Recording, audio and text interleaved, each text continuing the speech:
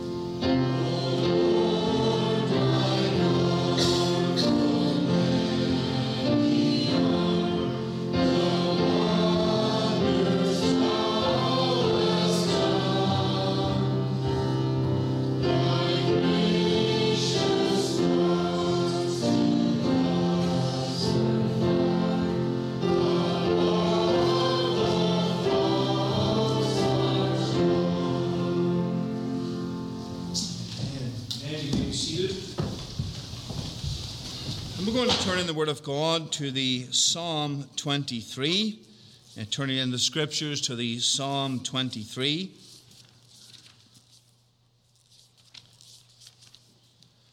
Psalm of David, a psalm that is well known to all of us, I'm sure. One of the most famous and well known of these songs. And the Word of God says, Psalm 23, verse 1, "The Lord is my shepherd, I shall not want. He maketh me to lie down in green pastures. He leadeth me beside the still waters. He restoreth my soul. He leadeth me in the paths of righteousness for his name's sake. Yea, though I walk through the valley of the shadow of death, I will fear no evil, for thou art with me. And thy rod and thy staff, and they comfort me. And thou preparest a table before me in the presence of mine enemies. And thou anointest my head with oil, and my cup runneth over. And surely goodness and mercy shall follow me all the days of my life, and I will dwell in the house of the Lord forever. Amen. May the Lord bless the reading of his precious word this morning, and may we as the people of God be comforted and encouraged that the Lord is indeed our shepherd, one who loves us, one who cares for us, one who provides for us. And in life, whatever circumstances come our way, we can look to him, for he is our great shepherd. Let us pray, and let's come before the Lord in prayer. And as we pray, let's remember Brother Vern Hansen. Our brother fell yesterday evening, and let us pray for the Lord's help and strength for him. To remember as well our brother Calvin Gallagher, no stranger to the congregation here.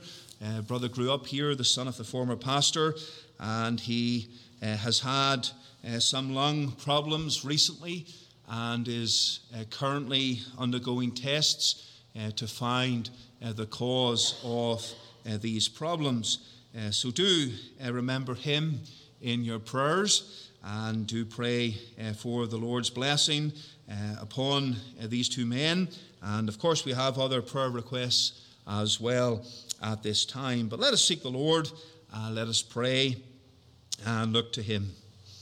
Our eternal God and our Father in heaven, as thy people we rejoice today we can come into thy house, and we come to worship a God who is not distant from us, but a God who is our shepherd. And Father, we rejoice in the comfort and in the peace that we can receive from this psalm, knowing that thou art our help, knowing that the Lord is my shepherd.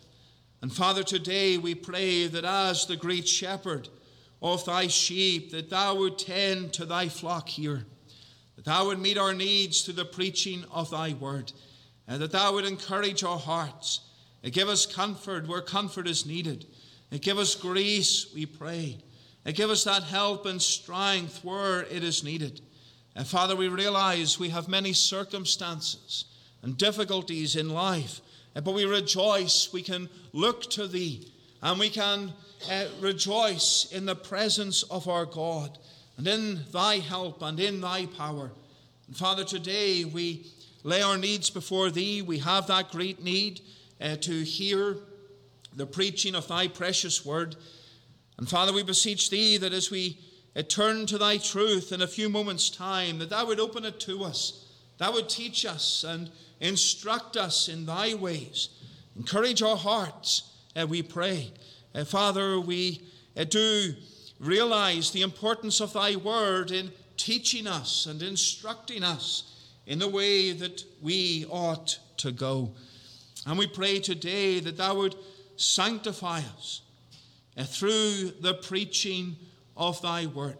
And Father, may we come to thy word with a prayerful heart and spirit, knowing that, well, there may be things here that we like and things that are encouraging to us, but there may be other things that the flesh may kick up against, things that we do not like. O God, we pray thou would give us the grace to discern, the grace to consider thy truth, and the grace to understand thy truth.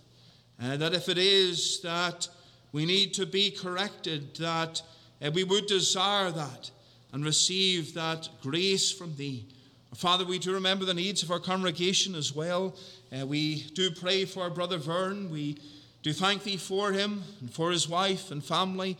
We pray that thou would be with him, and we pray, O God, that thou would give that help, that strength, that grace that is sufficient.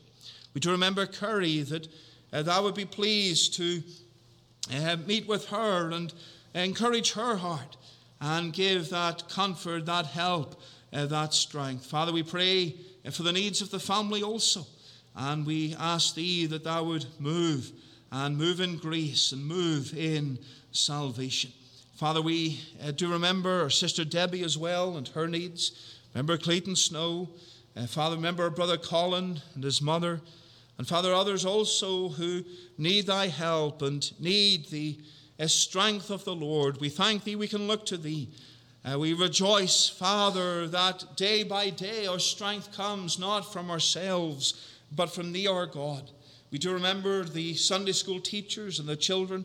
We pray thou would bless them and bless the families in our congregation. Oh God, we think of the radio ministry, the needs there. Our brother, the Reverend Gallagher, as he undertakes that ministry, bless thy word where it is preached, and not only here in this local area, but even across Canada, in those means that we have to present the gospel of Christ. We pray, Father, that thou would undertake as well for the Gallagher family at this time. Do you remember the concerns about Calvin's health? And we pray that these tests would get to the bottom of the problem, and that he would know the touch of the great physician. Father, give that grace, we pray. Do you remember his wife and the young family? And we pray that thou would give them grace and encourage their hearts, even at this time. Father, we do remember as well Pastor Van Leer here in Langley, and we pray that as he awaits test results also, that thou would be pleased to give him that comfort and strength as well. Remember his wife and family and that congregation. And may our brother, even in thy grace and in thy will, know favourable results. Father, we pray that thou would be with all who are infirm, all who are in sorrow, all who need thy help. And we rejoice that thou art our shepherd. Thou art the one who cares for us. And we rejoice, O God, that we can cast our cares at the feet of the Saviour, knowing that he careth for us. Our Father, we remember the city in which we live, this area. Remember the greater Vancouver area, the great need there is of the gospel of Christ.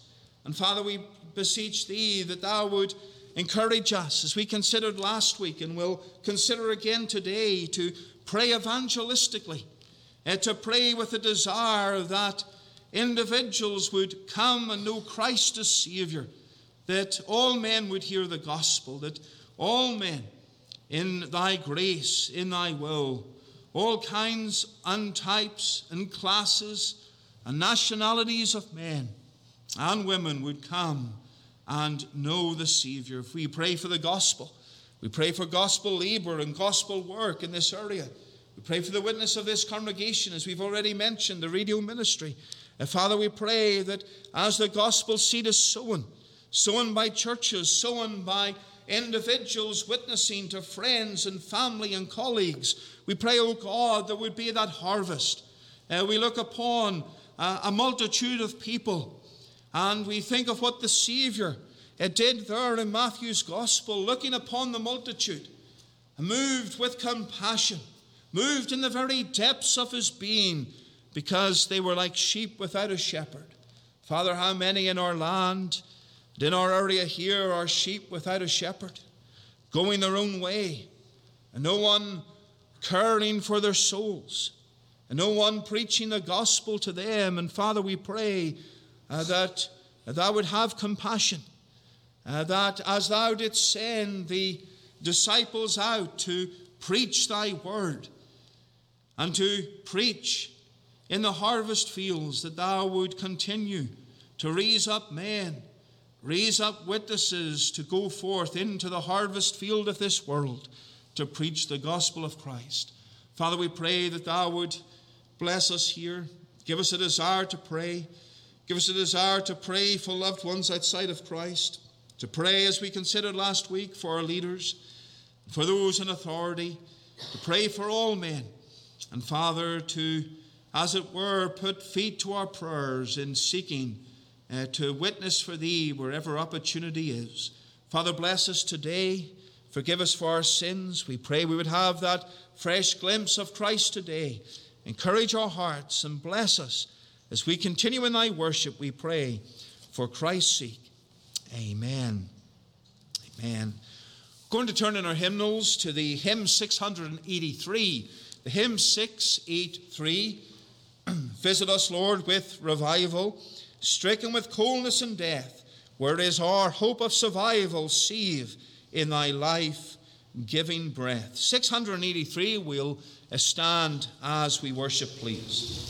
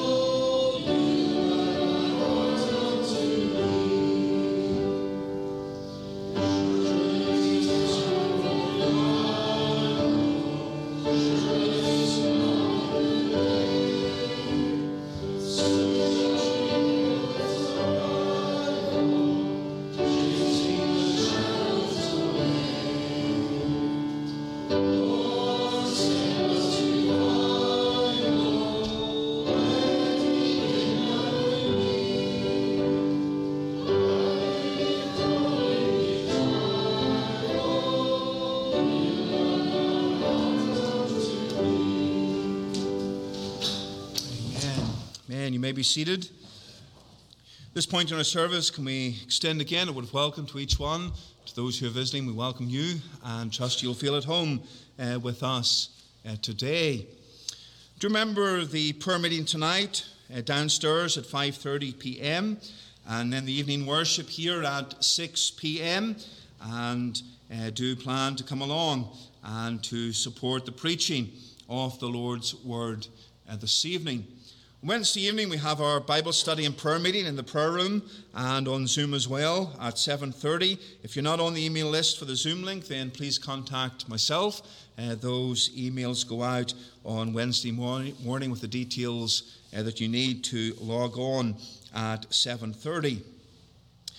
Next Lord's Day we have the Sunday school in the morning, 9:30 for the children downstairs, and for the adults here in the main part of the church.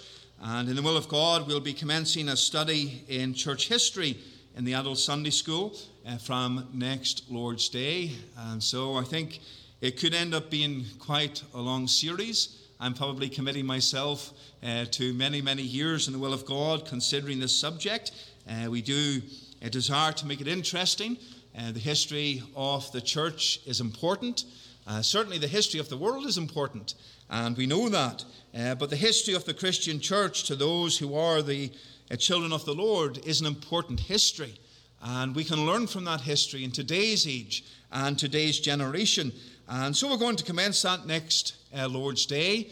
We're going to look at not only history, but there'll be a bit of theology, historical theology in there as well, looking at various doctrines and beliefs as they come up, as we journey through the history of the church. So do remember that next Lord's Day morning. Then our services, 10:30 a.m., 6 p.m., the prayer meeting at 5:30 as well. Next week is what would be known as Reformation Sunday, the Sunday that is closest to the 31st of October, when Martin Luther nailed his 95 Theses to the church door in Wittenberg in Germany.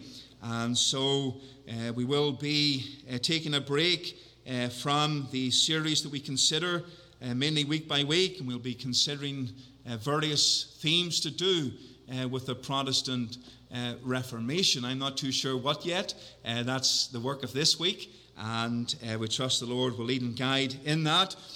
But do remember that next Lord's Day, and we will be considering themes to do with the Protestant Reformation. Toronto Free Presbyterian Church have an online women's Bible study with Mrs. Jill Saunders. It starts on Tuesday the 31st of October at 4 p.m. Pacific time. If you're interested and want to join in, then in the bulletin there is an email for the Toronto Church, or you could speak to our sister Susan, and she can get you the login details for Zoom for that study. The Free Presbyterian Church of North America have a youth mission team that is going to Jamaica June the 29th to the 6th of July next year, and the cost is $200 that covers, I think, accommodation, meals, etc. Plus you will need to purchase your airfare to Jamaica. Applicants must be 16 plus and in regular attendance at a local Free Presbyterian church. And if you are interested, if you speak to me, I have the application form and other details that I can forward to you if you are interested. Do remember as well our radio broadcasts. The details are in the bulletin. Radio Carry, 5:50 a.m. goes out Monday to Friday, 5 a.m., 5 p.m., and Sunday at 9:30 a.m. Reverend Gallagher speaks midweek, and the Sunday service at 9:30 comes from the pulpit here.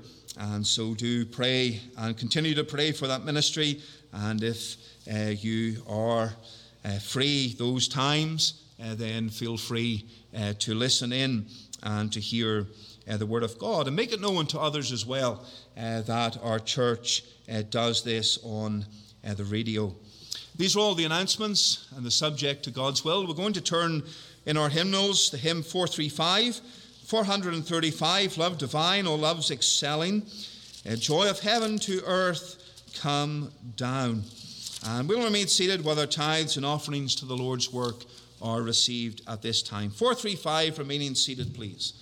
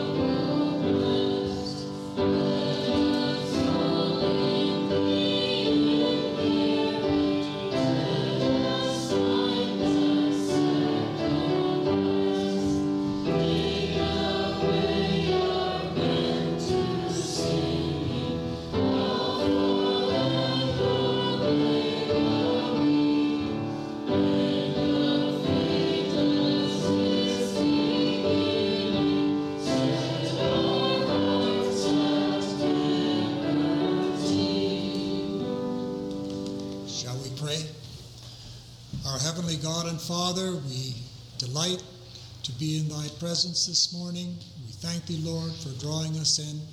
We ask that you would take our tithes and our offerings, that you would use them and bless them, that the gospel message may go forth. We ask that you would touch hearts with it, and our own this morning as well as we sit under the preaching. Help our brother to bring that word that you've laid on his heart, and we ask that you would take away distractions, take away all outside influences, and help us to worship thee, to hear your word, and to give thee praise and thanks. In Jesus' name, amen. Going to change our positions. We'll stand for the final verse of 435. Finish then thy new creation. Verse 4, standing to sing, please.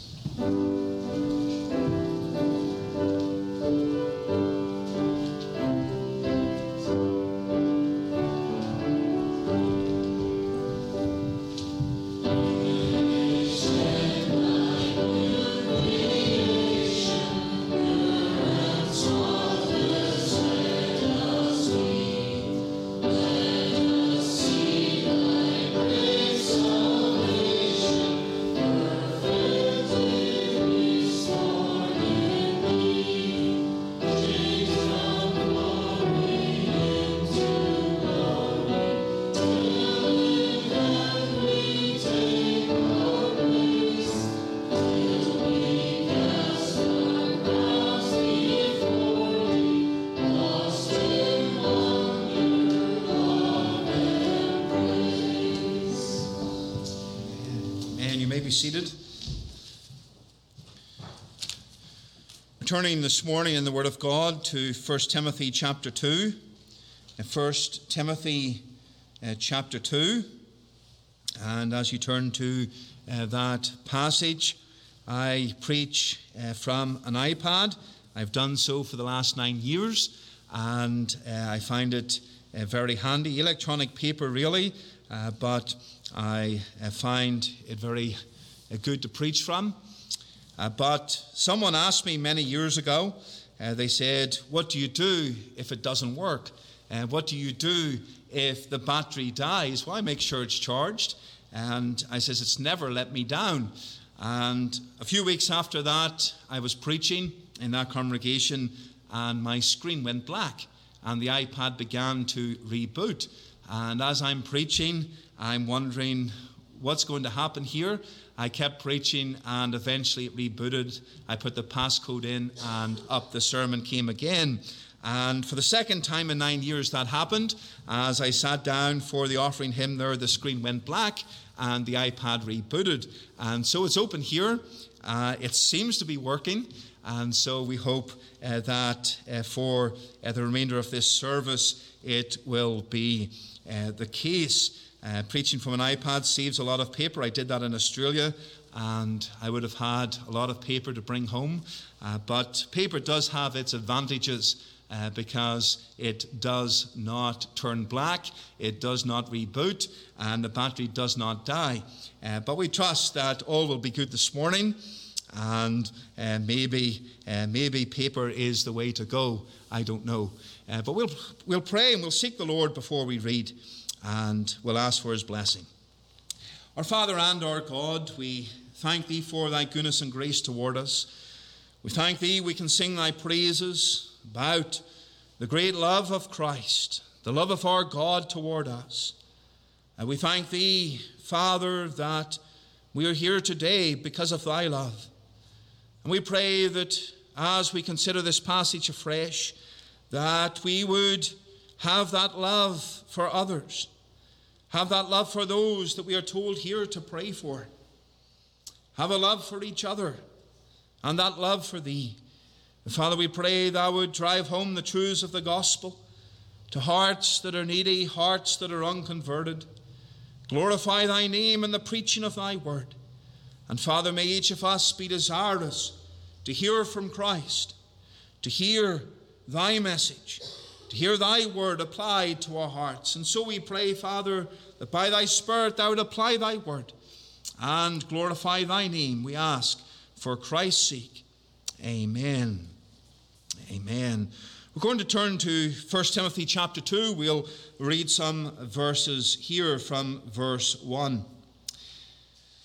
the Word of God says, Paul is writing to Timothy, I exhort, therefore, that first of all, supplications, prayers, intercessions, and giving of thanks be made for all men, for kings and for all that are in authority, that we may lead a quiet and peaceable life in all godliness and honesty.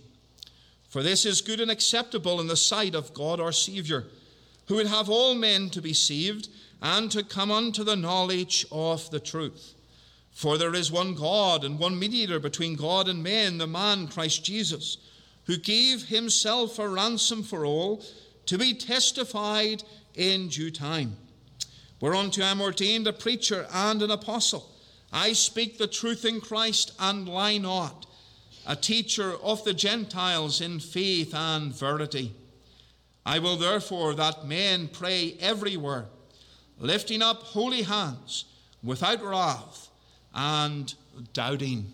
Amen. And may the Lord bless the reading of his precious and infallible truth this morning. The Church of Jesus Christ has a duty to pray evangelistically for the souls of men and women to be converted to the Saviour. This is the whole thrust of Paul's exhortation to Timothy in 1 Timothy chapter 2.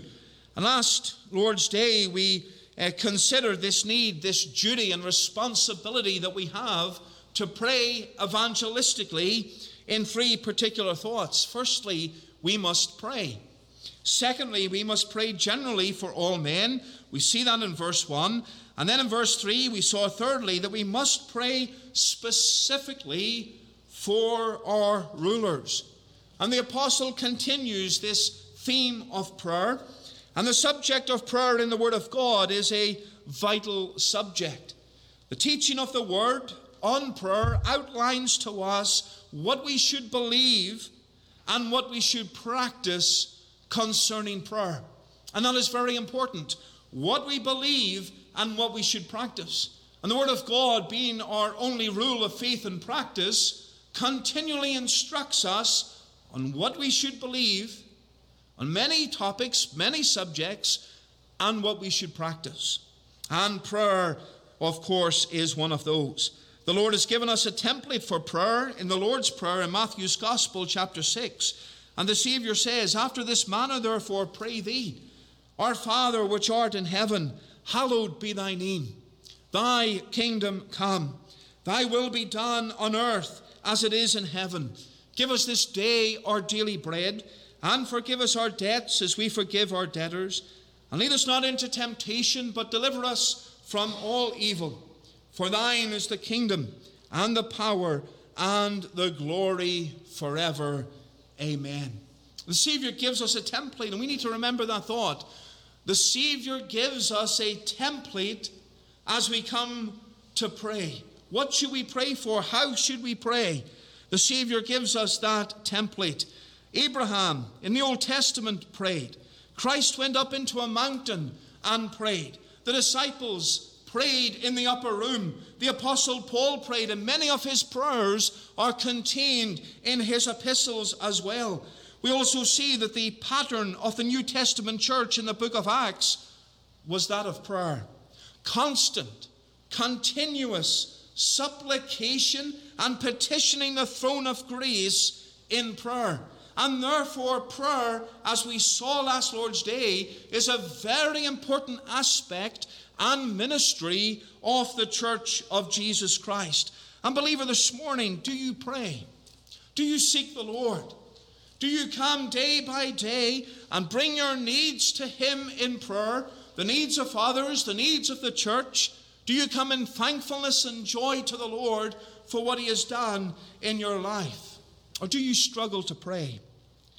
Do you struggle to pray evangelistically for souls? Are you failing to see the importance of such a prayer ministry? Oh, there's people in the church and they pray. And they're at the prayer meeting on a Sunday and on a Wednesday. And when the men come together and pray, they're there praying unto God. they're doing that. I don't have to do that. That's not my role. It's the role of every believer to come together in public prayer and seek the Lord. Do you need motivation? Do you need a reminder of the importance of prayer in your life and in the life of the Church of Christ? Then, as we've seen, the Scriptures give us that motivation. They give us that encouragement and those reasons to pray, and that pattern of prayer that Christ gave to his church. It's an encouragement for us to pray and to seek the Lord. And in our reading today, we have the exact same thing: motivations and reasons for us as the people of God to pray. And so I want us to consider this morning, you have the outline in your bulletin as well, our motivation to pray evangelistically. We had our duty last week. This week we have our motivation to pray evangelistically. And we see firstly then, we pray evangelistically because of the necessity of a godly influence upon society. The necessity of a godly influence upon society. Notice verse 2. For kings and for all that are in authority, that we may lead a quiet and peaceable life in all godliness and honesty. Paul says we're to pray for those in authority, and he indicates that godly men in government and godly men in positions of authority, and even we can look at Scripture and think, well, men who perhaps aren't godly, like the king that is mentioned in the book of Ezra, but the Lord moved his heart and stirred his heart to act in a certain way toward the people of God. Praying for authority and leadership leads to a peaceful and blessed society, that we may lead a quiet and peaceable life in all godliness and honesty. And here we have something of what government ought to be and how government ought to rule. And the rule of government is to be geared toward this, that we may lead a quiet and peaceable life in all godliness and honesty. And we're to pray for that end, and we're to desire that end. And therefore there is a great scriptural expectation placed upon leaders and rulers and those in authority to govern, not as they see fit, but they are to govern in light of the Word of God. And in Canada we have very often the various politicians, they send their bulletins out and they tell us what they've been doing. And we have perhaps at election time, I haven't paid too much attention to Canadian elections. I don't have a vote here at this point in time. But they would send out their manifesto, what they believe. If you elect me, if you give me my vote, this is what I'm going to do. And all of it seems good. But yet, when elected, sometimes things don't happen the way they say they will. But when we think of the manifesto that a politician will stand for and seek to be elected on the basis of, you don't often see that desire to stand for what's right, to stand for what God stands for. Some things might be right. Some things may be biblical in light of Scripture. But not everything, and nor do you see, if you elect me, I promise to stand according to the Word of God. That would deem in this society, if someone said that, they would be unelectable. They would not receive the vote that is needed. But there is a scriptural expectation placed upon the government to govern in a particular way. Because the standard of God, God's moral law, the 10 Commandments, it's not just for you and I. It's not just for the church. It's for all men. It is for governments to implement that law and to stand upon that law and to follow the commandments of Scripture. But we see often that is not the case. But there is that great scriptural expectation. And when we think upon praying for those who are in authority, that we may lead a quiet and peaceable life, and there is a great motivation here. There's a great benefit. I want you to turn to Titus chapter 3. And the verse 1 to 3, there it says, put them in mind to be subject to principalities and powers, to obey magistrates, to be ready to every good work, to speak evil of no man, to be no brawlers, but gentle, showing all meekness unto all men. For we ourselves also were sometimes foolish, disobedient, deceived, serving divers lusts and pleasures, living in malice and envy, hateful and hating one another. But after that, the kindness and love of God our Savior toward man appeared. And what Paul is saying to Titus here is that we're to be subject to principalities and powers. We're to obey the magistrates. We're to live in a certain way toward them. We're to be subject, Paul is telling Titus, to the pagan government. To be subject, to be eager to do good, never to slander, to be meek and considerate, and to understand that they are unrighteous sinners that need Christ, just as we once needed Christ. And this desire for peace and a godly influence on society does not make void the need to oppose sinful agendas and standards of government. If the government says the church is to do this action and it is sinful, then the church should stand against such mandates in light of the Word of God. But our ambition, as Paul says in 1 Thessalonians 4, verse 11, that ye study to be quiet and to do your own business and to work with your own hands as we commanded you, is to live peaceably in society so that we have the freedom and the liberty to go about the Father's business, to serve the Lord. Paul says in 2 Timothy 3 in the verse 12, to turn for a moment to this passage. 2 Timothy 3 verse 12, yea, and all that will live godly in Christ Jesus shall suffer persecution. Oh, if we live godly, we'll suffer persecution. How can we live in peace? But the point is, if we face animosity and persecution, then it must be because we live godly in Christ. Not because we are disruptive within society. Not because we are rebels in society. Not because we seek a revolution. There may be times, as we see in history, where men have believed that that is the way that they had to go. But in general, we are not to be a disruptive force within society. We're to pray for peace. We're to pray for our leaders, that we would have a quiet and peaceable life in all godliness and society. That society would be touched by godliness. This is what Paul is saying. That society would be a good atmosphere, fruitful soil to live for Christ and to serve Christ. Let us pray for our government. If the government, as some governments have, clamped down on Christianity and closed churches and made it illegal to meet, we would not have the freedoms to serve the Lord and live for Christ and to worship Him as we do today. Let us remember that there are those throughout history and those today who do not have and did not have the freedom we have here today.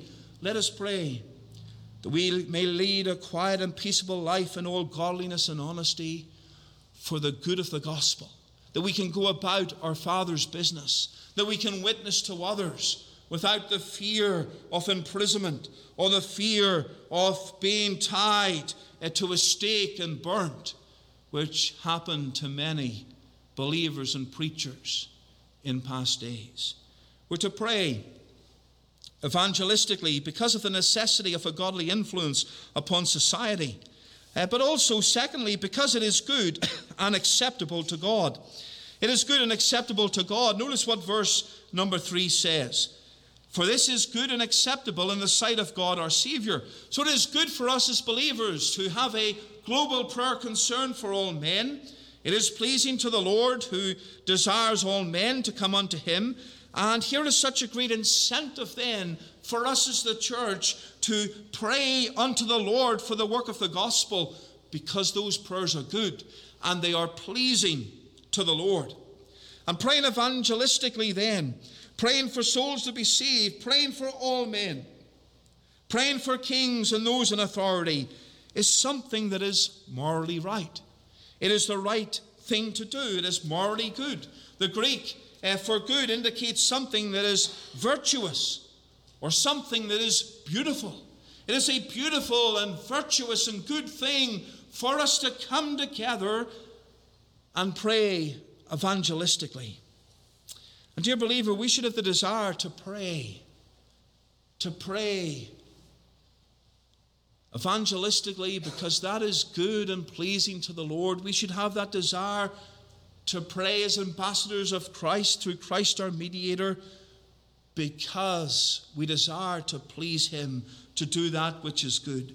And evangelistic prayer is consistent with the desire of the Lord. It is he who in his word is directing us to pray in this way. This is good and acceptable. It is pleasing. It is agreeable to God that we do this.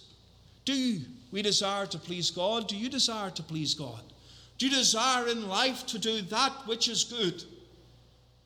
You're saved and redeemed and love the Lord. Do you desire to follow in his ways, to obey him, to put him first, to have a life that pleases him? Then that life, as we see here, must be a life in which prayer is made. And prayer is made evangelistically, because that is good and it is acceptable in the sight of God our Savior. And this is all about obeying the Lord. If we obey the Lord, then we must pray in this way. If we pray in this way, we are obeying the Lord. And dear believer, do you believe in praying evangelistically? Do you desire to obey God in praying for souls and praying for those who are in authority?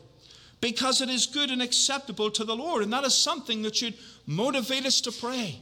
I desire to please my God and to do that which is acceptable in his sight and agreeable to him, and I'll obey his word and I'll pray. I'll come together with God's people and I'll pray. I will come to the Lord myself and I will pray. And I will pray, and I will pray for all men, as we saw last week, and I will pray for those who are in authority. And so we pray because of the necessity of a godly influence upon society. We pray because it is good and acceptable unto God. But then thirdly, we see that we pray and are motivated to pray evangelistically because of the free offer of the gospel. The free offer of the gospel. Notice what verse 4 says. Speaking of God, who will have all men to be saved and to come unto the knowledge of the truth. For there is one God and one mediator between God and men, the man Christ Jesus, who gave himself a ransom for all, to be testified in due time. Whereunto I am ordained a preacher and an apostle. I speak the truth in Christ and lie not, a teacher of the Gentiles in faith and verity. And what we see here is the free offer of the gospel of Christ. And this drives home to us the importance of that doctrine that we refer to as the free offer of the gospel. I want you to turn for a moment to 2 Thessalonians chapter 2. 2 Thessalonians chapter 2, the verse 13. But we are bound to give thanks always to God for you, brethren beloved of the Lord, because God hath from the beginning chosen you to salvation through sanctification of the Spirit and belief of the truth, whereunto he called you by our gospel to the obtaining of the glory of our Lord Jesus Christ. There is something here. Called by our gospel. There is a calling. Theologians see a distinction here. There's an internal calling, the call of the Spirit of God, God's Spirit working in your heart, regenerating you, bringing you to Christ, and that external call by which you externally hear the preached word of God. Calvin said that the inner call consists not only of the preaching of the word, but the illumination of the Spirit. There are two aspects here. The external call is a moral persuasion, and the internal call is referred to as effectual calling. Our catechism says that effectual calling is the work of God's Spirit, whereby convincing us of our sin and misery, enlightening our minds in the knowledge of Christ, and renewing our wills, he doth persuade and enable us to embrace Jesus Christ, freely offered to us in the gospel. An effectual calling is the work of the Spirit in saving the individual. They're convinced of sin. They're enlightened in the knowledge of Christ. Their will is renewed. They are persuaded and enabled to accept Christ and embrace Christ, who is freely offered to us in the gospel. And that phrase at the end is very important. It's what we see here in this chapter. Freely offered to us in the gospel. In Reformed theology, we believe that God has predestinated or elected a particular people unto himself, a people whom he will save and deliver from their sins. However, one of the consequences of that teaching is that some within Reformed circles, some within the Reformed church, take that teaching to the extreme. So in other words, God has chosen a people, God has elected a people, and because God knows who will be saved, they will be saved regardless of our actions in evangelism. We think of that position called hyper-Calvinism, a poison to tender-hearted evangelism. It leads to sermons that are focused on the believer, and that's not a bad thing, because we need to preach to believers, of course, we do that. But sermons that are directed to them alone, sermons that are void of any gospel presentation, and sermons that are void of urging the sinner to repent and trust in Christ. In other words, there is no free offer of the gospel, no personal challenge to trust in Christ as Savior, no offering of Christ to those who are in their sins. And of course, we preach Christ and we offer Christ, and we rely upon the Spirit of God to work effectually in your heart as we consider effectual calling. But we preach the truth of Christ. And the free offer of the gospel is a biblical doctrine. We see this in 1 Timothy chapter 2. Who will have all men to be saved and to come unto the knowledge of the truth. And therefore, if all men, God's desire is that all men be saved, all men must hear the word of God. All men must be challenged. All men must receive that free offer. And we see that in Mark chapter 16, verse 15. The Savior commands his disciples to do what? To go into all the world and preach the gospel to every creature. Paul preached the gospel in the pagan city of Athens, and what did he declare to that crowd in Acts 17? He said that God commandeth all men everywhere to repent, because he hath appointed a day in the which he will judge the world in righteousness by that man whom he hath ordained, whereof he hath given assurance unto all men, in that he hath raised him from the dead. And this is what Paul is impressing to Timothy, and what the Lord is impressing to us, that God would have all men believe and be saved and come to the knowledge of the saving truth of Christ. And therefore we are to pray evangelistically, and we are to preach evangelistically because of the free offer of the gospel of Christ. And this doctrine is important. One commentator said, as a general rule, the best prayers come from the soundest theology. And whenever God is approached on the basis of his plan, his work, or his character, he will hear an answer. And understanding something of the theology of this and the need and the importance of the free offer of the gospel helps our praying. If we rejected the free offer of the gospel, if we believed that it was up to God alone, and it is, God is sovereign, but if we believe that it is God who works evangelistically and God who moves in hearts, and he does, but we believe that we're not to preach that. We're to let God do that work. We're not to present the free offer of the gospel. We're not to challenge sinners about their sin and plead with them to come to Christ. Then that changes our praying, does it not? We do not pray for souls evangelistically. It dries up our praying for souls. It dries up our gospel preaching. And we, as a denomination, as we have considered in our adult Bible class, we are evangelistic. We believe in this free offer of the gospel. We believe in praying for lost souls. There are souls connected to this congregation. And as we come to the prayer meeting, we mention those names. We pray that the Lord in grace and mercy would move within their lives and save them. We pray evangelistically. We preach evangelistically that souls who are dead in their sins would turn from that sin and trust the Savior. And it is important.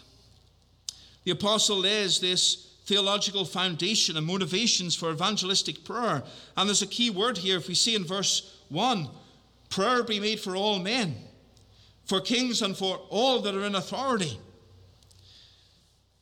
Verse 4, who will have all men to be saved. And verse 6, who gave himself a ransom for all. And of course, when we think of that, verse 6 creates an interesting question. Did Christ die for all men? Did Christ die for all men? The Lord desires all men to be saved, but did Christ die for all men? The theological perspective would be there that the desire of the Lord is one thing, and the will and purpose of God is another thing. God can desire that which he does not will. When we think of that, I could desire today to sit in the pew, to not have the burden of preaching the word of God 3 times today, to sit and to listen and have someone else preach the word of God. And it would be a blessing to my soul to take a little break, to listen to the preached word. And a desire that is not wrong. If it was every single week that I was sitting listening instead of preaching, because I am the pastor and called to preach, something would be wrong. But taking a step back and listening to somebody else preach, that could be my desire. But my will, my purpose is that there is a calling to preach, and that is my responsibility today. That is my purpose today. So it's not to sit down. And so my desire can be different than my will, my purpose. And we see here then, verse 6, who gave himself a ransom for all to be testified in due time. And how do we understand that? That Christ died for all men, that there is a universal salvation. We disagree with that idea of a universal salvation because men must repent of sin and trust the Savior. But what about a universal atonement where Christ died for all men? And of course, when we think of the Savior coming into this world to save his people from their sins, and when we think of those who are called in other verses, we wonder what is being said here. And we can look at that. One of the explanations for this is in regard to what the apostle says and how the word all is defined. In verse 1, Paul says, I exhort therefore that first of all, supplications, prayers, intercessions, and giving of thanks be made for all men. Are we going to pray for all men? Do our prayers encompass all men? We do not pray for all men by name. If we did, our prayer meetings would be about 6 billion names long as we seek to pray for all men, and we don't know all men. We pray for all types of men. We pray for all classes of men. We see a type, we see a class in verse 2, for kings and for all that are in authority, that we may lead a quiet and peaceable life in all godliness and honesty. And so one of the explanations of this is that Christ Jesus gave himself a ransom for all types and classes of men, all nationalities of men, all types of individuals. And this free offer of the gospel, to go back to that, because that's where our main thought is for all. The gospel of Christ is to be preached for all. In the church here at Ephesus, where Timothy was, we have mentioned the Gnostics before. They claimed that salvation was for some sort of an elitist group, for those with only special knowledge. But Paul says, and he takes on this heresy, salvation is offered to all, who would have all men to be saved.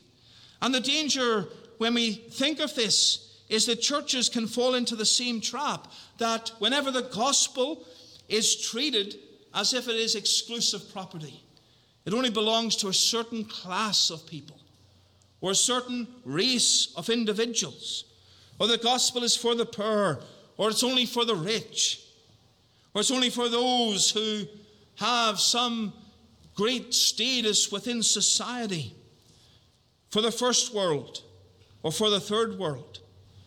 Dear believer, we should never shun individuals. We should never treat people like second-class citizens within the Church of Christ. The gospel is for us all. The gospel is for us all. What did Paul say in Acts 17? We're all one blood. We all come from the same line, the line of Adam. If we could trace our family history right back, we trace it right back to Adam. To Adam. I've heard stories of times within the church, in other places, where people were excluded because of who they were. I've heard Christians who have spoken in ways they ought not to have spoken to other believers because of who they are. And that is not the case and should not be the case within the Church of Christ, because we are united in the Savior.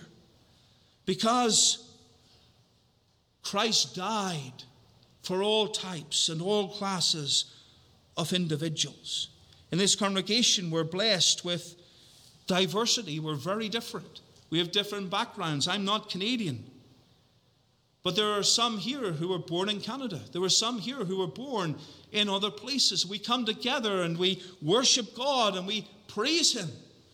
And we love Him. Why? Because He has brought us together. He's brought us into His family. He's redeemed us. He's saved us. He's brought us together as part of His visible church. We worship Him together. We love Him together. We love one another because of Christ. And that's a wonderful thing, and that's a beautiful thing. And the offer of the gospel is for all men and women from all nations, and there will be those from all nations who will be found in the kingdom of God. And this thought drives home to us something else about evangelistic prayer. It is indiscriminate. We pray, and we pray for God to save, and it should not be a prayer of discrimination. Lord, I only want Americans to be saved, or I only want Canadians to be saved. Might be extreme, but there are actually those who have believed in the past that certain classes of people can't be saved because of the prejudice they've had. We're to pray indiscriminately for all men, because all are sinners, all need Christ, and Christ died for all types and classes of men. And true and biblical evangelistic prayer prays for all mankind because of the free offer of the gospel that goes out to all mankind. And this has implications for prayer. The reason that we pray for everyone then is because the gospel is for everyone. Timothy was to pray for Nero. Even though Nero hated Christians and sought to persecute them, he was to pray for him. Even though it may appear, humanly speaking, to be pointless because of this man's life and his sin, but that was in God's hands. He was to pray for him. He was to pray believing that God would answer. And the gospel is an invitation to believe a teaching that has been revealed by God, a teaching that is exclusive. If we move down to verse 5, the apostle says, "For there is one God and one mediator between God and men, the man Christ Jesus. There is one Savior. There is one ransom. There is one mediator." And that is the gospel that we believe, the gospel that is offered to all, the gospel that if you're in your sin today is offered to you, because salvation is only through the Savior, through Him alone, Him who died upon Calvary, Him who died to redeem, through Christ alone. Oh, that we would pray. There are great motivations for evangelism and evangelistic prayer. And the free offer of the gospel encourages prayer and evangelism. Because of the universal nature of sin, we're all sinners. We're all depraved. We think of the reality of God's love and the indispensability of Christ's blood and the necessity of faith in Christ and the risen Christ and the urgency of the times in which we live and the sovereignty of God and the greatness of the glory of God and the peace and satisfaction and forgiveness of sins that he offers. There are powerful motivations for us to go out into the world and evangelize and to pray. To pray for the free offer of the gospel of Christ. The Shorter Catechism, as we read, refers to Christ being freely offered in the gospel. And that is the command of Scripture. And dear believer, today, let us be motivated to pray evangelistically because of the necessity of a godly influence upon society. Because it is good, it is acceptable to the Lord. If we want to obey him, we're to pray for souls. And also because of the free offer of the gospel. Because the gospel of Christ is offered to you and offered to others and offered to those who are dead in their sins, offered to all types and classes and backgrounds of individuals. We're to pray evangelistically that God will bless and use that offer, that he would work internally and effectually in the call, in the hearts of the unconverted to draw them to himself. The Lord knows who his people are. The Lord knows whom he has predestinated to eternal life. We don't. But we're commanded to go into all the world and preach the gospel to every creature. We're commanded to pray for all men. We're commanded to offer freely the gospel of Christ. And so let us do so. May it be an encouragement for us that because the gospel is to be offered to all, we're to pray to all. And may we never forget that. May we never come to the point where we have a dry and a dead preaching void of offering the gospel to sinners, void of pointing men and women to the Savior. It's to be freely offered. We believe that. And by God's grace, may we practice that in preaching. May we practice that in evangelism. May we practice that as we see here in the place of prayer. May the Lord bless his word for his name's sake. Amen. And let us pray. Our eternal God and Father in heaven, we thank thee for thy truth today. We pray that thou would apply it to our hearts. We thank thee that when we consider what thou hast done for us, when we consider thy word, there are great motivations for us to pray to thee. And we thank thee for the free offer of the gospel. We rejoice, Father, that thou hast chosen and predestinated a people for thyself. But we realize as well that we are to go out as thy church and witness for thee and to present the gospel of Christ. Thou, O Lord, knowest thy people. Thou, O Lord, will redeem them in due time according to thy will. But we realize our responsibility to freely offer the gospel. Father, may we pray to that end, that as the gospel of Christ goes out here and on the radio, and as we seek to witness for thee, that thou would bless that word. Use it effectually to the saving of precious souls. We pray, Father, for those who are outside of Christ here. We pray that they would know that internal call of the gospel by thy Spirit. That thou would save them and redeem them, and that their lives would be changed. And Father, may we glorify thee. We ask thou would part us with thy blessing. Take us to our homes in safety. Bring us again to thy house this night. And may the love of God our Father, the grace of our Lord Jesus Christ, and the fellowship and communion of God the Holy Spirit rest, remain, and abide with us both now and forevermore. Amen.